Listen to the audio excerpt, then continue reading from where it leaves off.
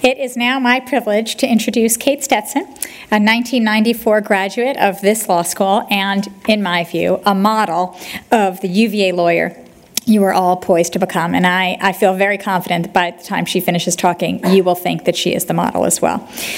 Kate is so smart, so accomplished, so generous with her experience and her wisdom, and she is equally concerned with getting every nuance of the law right and with treating people with respect and humanity. There's that word again. Like you, Kate began her legal career here at UVA after graduating cum laude from Duke University in 1991. She graduated here in 1994, Order of the Coif. You may not know what that phrase means yet. There are going to be a lot of phrases you don't know what they mean yet, but I'll tell you this one. It means she did really well. She clerked for the Honorable Stanley S. Harris of the U.S. District Court for the District of Columbia, and then the Honorable David S. Tatel of the U.S. Court of Appeals for the D.C. Circuit. Kate has spent the lion's share of her career at Hogan Lovells in Washington, D.C., where she is now partner, the co-director of the Appellate Practice Group, and an elected member of Hogan's Global Board. As an appellate advocate, Kate's cases span the spectrum of issues and practice areas, from constitutional problems to complex regulatory appeals to patent appeals, habeas appeals, and on behalf of all sorts of clients, from multinational corporations to death row prisoners. And she has spent quite a lot of time doing pro bono work on behalf of the latter. She is currently representing Adnan Syed, subject to the popular podcast Serial, which you may have listened to, and you may know that our own Professor Deirdre Enright of the class of 92 and co-director of the law school's Innocence Clinic appeared on Serial to talk about Adnan Syed's case, and Kate is now representing him in his appeal to the U.S. Supreme Court for a new trial. It is an understatement to say that Kate is a superstar and also possibly superhuman. She has argued before the Supreme Court numerous times, sometimes winning unanimously. She has argued in all but one federal circuit court and in multiple state appellate courts from New York to California.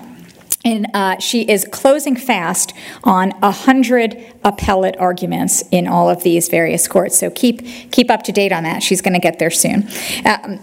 She even won a staged trial based on Shakespeare's Twelfth Night by offering her closing argument in iambic pentameter.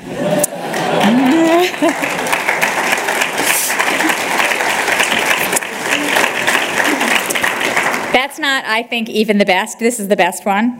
She did 4 arguments in 4 different circuit courts in 9 days. That is superhuman. Now,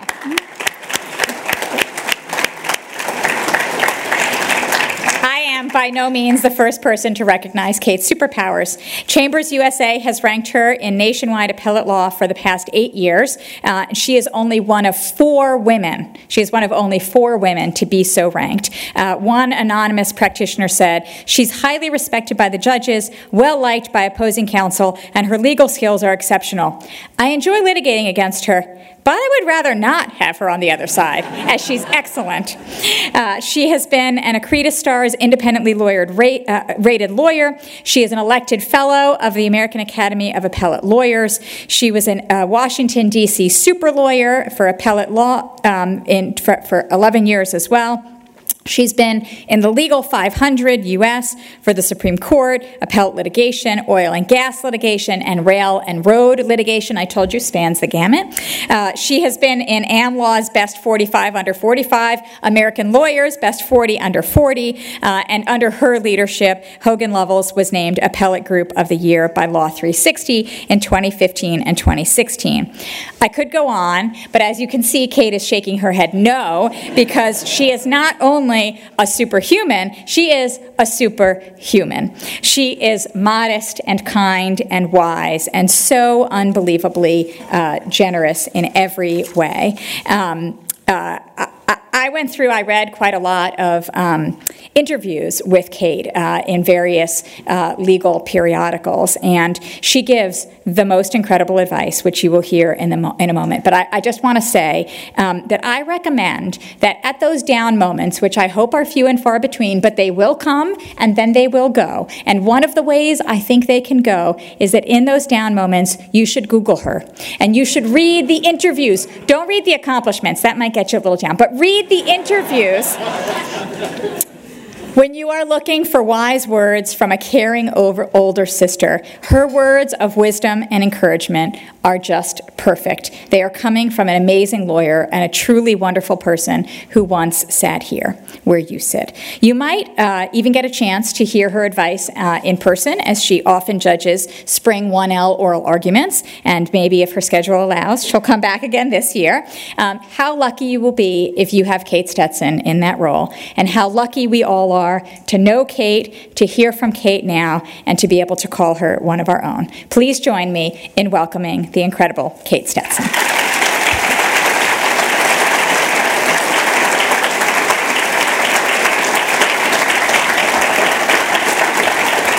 Oh my gosh.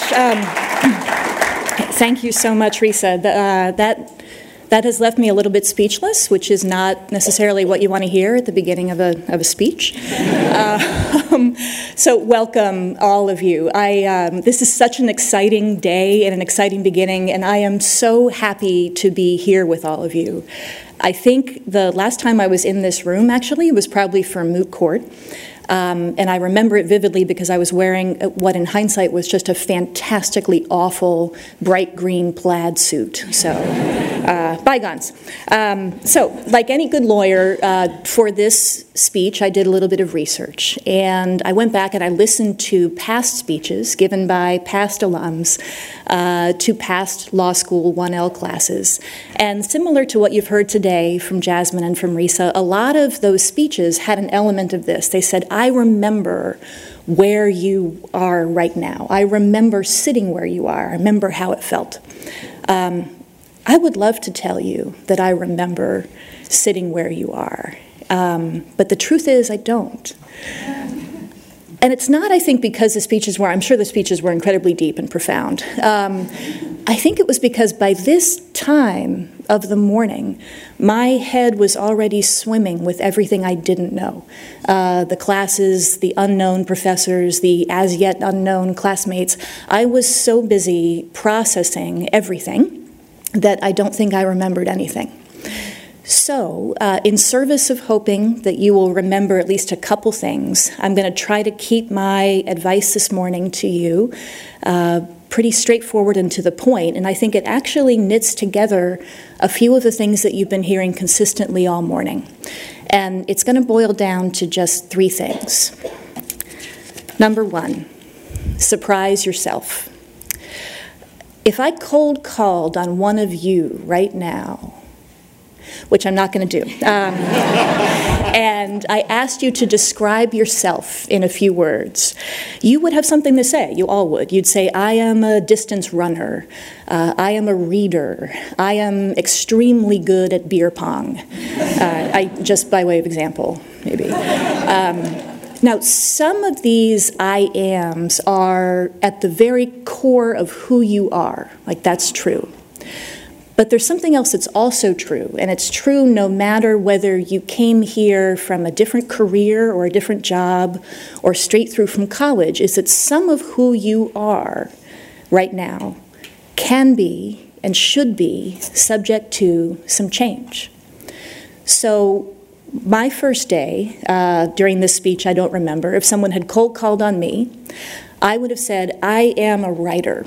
I wrote my law school entrance essay for this school on the power of good writing, the power of writing to change minds and to spur action. I was a writer. I was very sure of that. The one thing I was equally sure of that I was not was a speaker. And it's important to this story for you to understand how much of a not speaker I was. In Mr. Brodsky's high school English class, I once faked laryngitis to get out of presenting an essay to my classmates.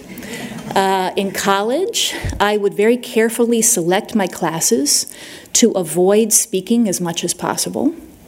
In law school, I got cold called on the first day in contracts class, and I cried.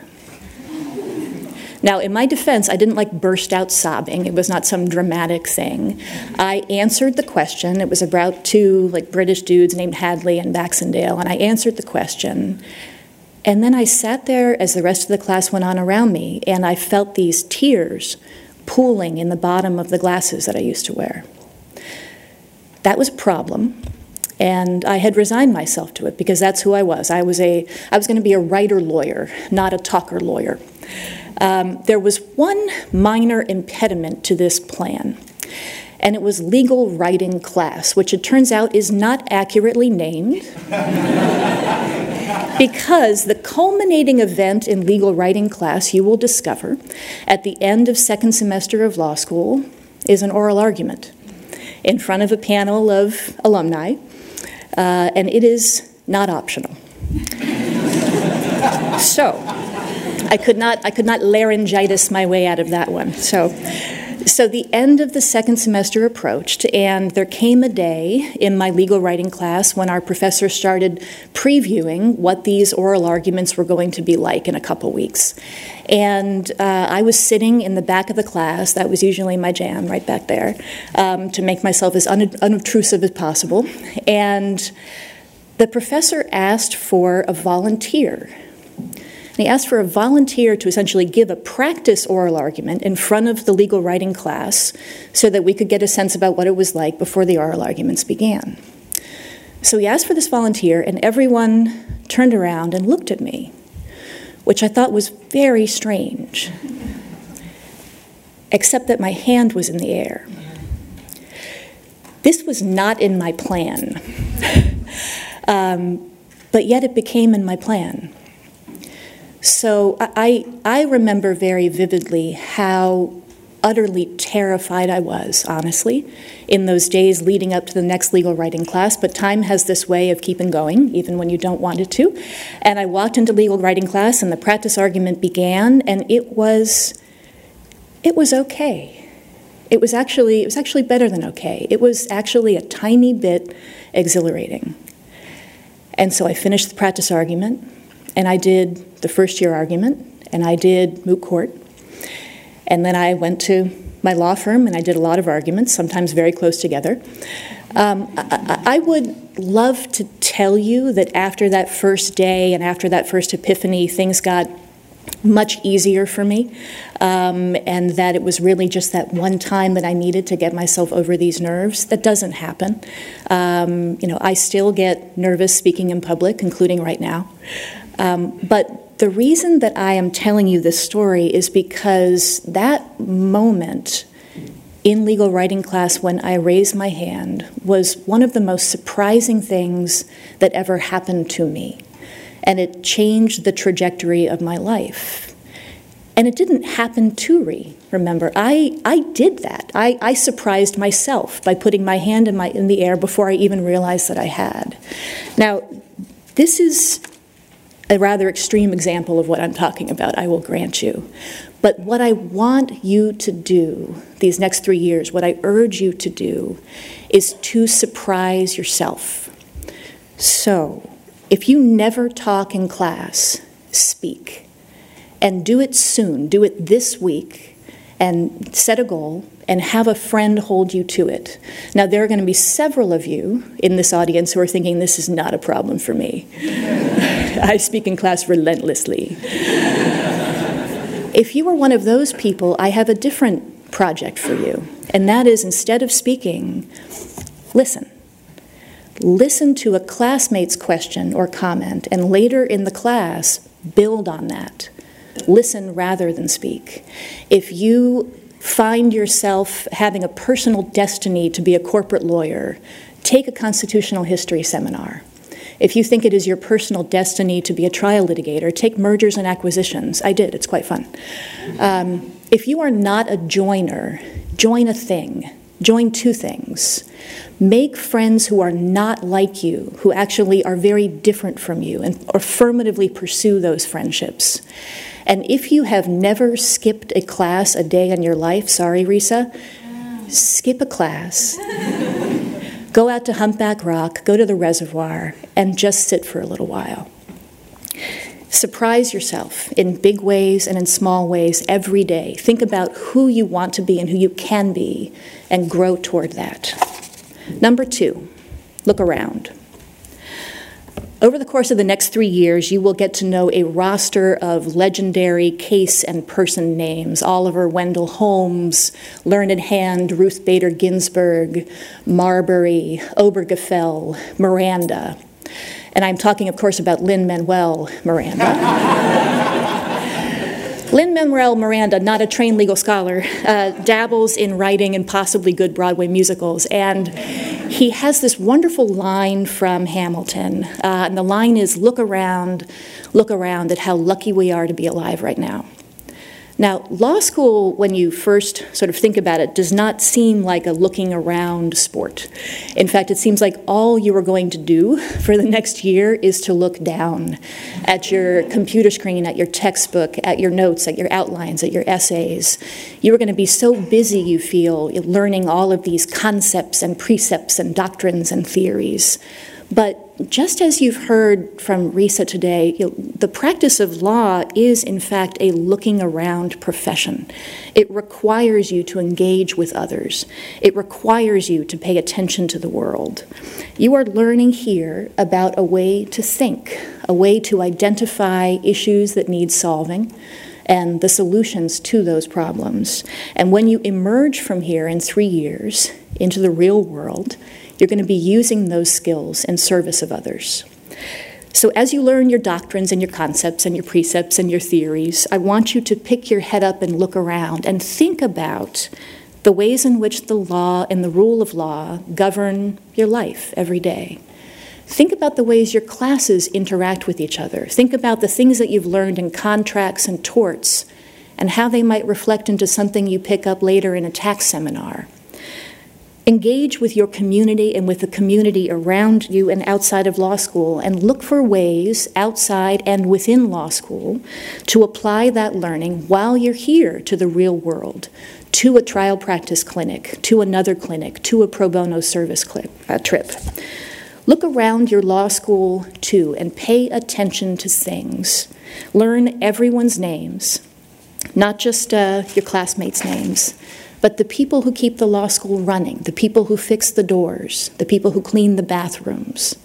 And do this after law school, too. This is important. It matters. It matters because it demonstrates that you are fully engaged with where you are in the world. And frankly, it matters because in the middle of the night when the printer is broken or the elevator doesn't work or the garage door won't open, the person who is going to come to your rescue is not going to be some distant senior lawyer. It's going to be Jennifer, the building's manager, or Haiba, the parking garage attendant, or Benny, the IT guy who works the late shift. Those are your colleagues, just as much as you are each other's colleagues. So start that habit of mind here. Number 3, take care of each other. We are all very painfully aware that lawyers, as a profession, get a bad rap. This has been a cocktail party cliche for approximately 400 years, since Shakespeare recommended we all be killed. We are sharks. We are sharp-elbowed. We argue for the sake of arguing. We are unethical. That will not be you, any of you. And I know this because of the law school you have chosen and the law school that has chosen you. You are already starting to see and hear the seeds of this, but you will see it and feel it more and more over the next 3 years. This is a special place. It is a place that in word and deed encourages you to connect with each other, to engage with each other, to support each other, and to pick each other up. It is a place where summer associate candidates call out their classmates by name for praise in the middle of an interview. I have seen this happen. It is a place where Lyle Moot Court competitors beat the heck out of each other, rhetorically, in the quarterfinal and the semifinal and the final rounds of Moot Court here in this auditorium, and then they walk out of the auditorium with their arms around each other's shoulders. It is a place where the students take care of each other. I came back to Charlottesville for my 25th law school reunion this past May, and the person I was most looking forward to seeing wasn't a professor. It was not even somebody with whom I'd kept in regular contact over the years. But I wanted to see him most of all because I wanted to thank him for something that I wasn't sure he even knew he had done for me, which was that this classmate had looked out for me, and he had my back, and he kept me balanced for those first few very difficult weeks and months of law school. He took me out with a group of friends for a beer. He cracked a joke to ease the stress right before a midterm. He showed me, by balancing his classwork and his family, that there is a life outside of law school and to be happy in that life. That, in the end, is what matters. You walking into your 25th reunion 28 years from now and seeing somebody across the room and saying, that person had my back, that person is my friend. This is what this law school wants from you and for you, and that is also what will make this demanding profession so fulfilling for you. Because I won't soft pedal it, this is a demanding profession. Being a lawyer requires you to bring to bear a range of skills and judgment, arguably, that no other profession does. You have to have the skill to persuade all kinds of audiences and all kinds of situations. You have to have the intuition to read rooms full of people, arguably with competing or adverse interests, and try to put together a coherent narrative, a consistent solution to a difficult problem. You will experience moments of incredible happiness and deep satisfaction in your future work life. And you will also find yourselves called into situations where you are dealing with people and clients who are not at their best, who are anxious, stressed out, angry, close to the edge of despair, in a difficult litigation, an arduous closing, an impossible beat-the-clock effort to turn aside a death penalty.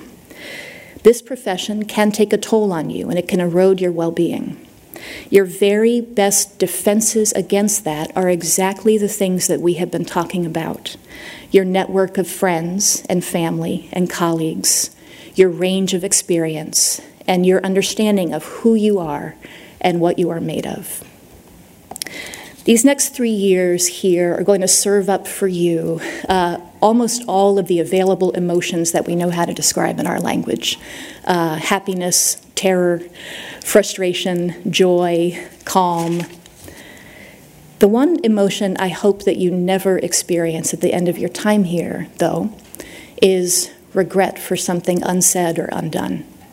I want you to make the most of your time here by challenging yourself every day, being an engaged and open-minded friend and classmate, and become an example of what a true lawyer is, someone who does not argue but persuades, someone who counsels, not contends, and someone who wins the trust and respect of everyone around them, colleagues and adversaries alike. I wish you all of you, every success here at UVA and well beyond. Thank you.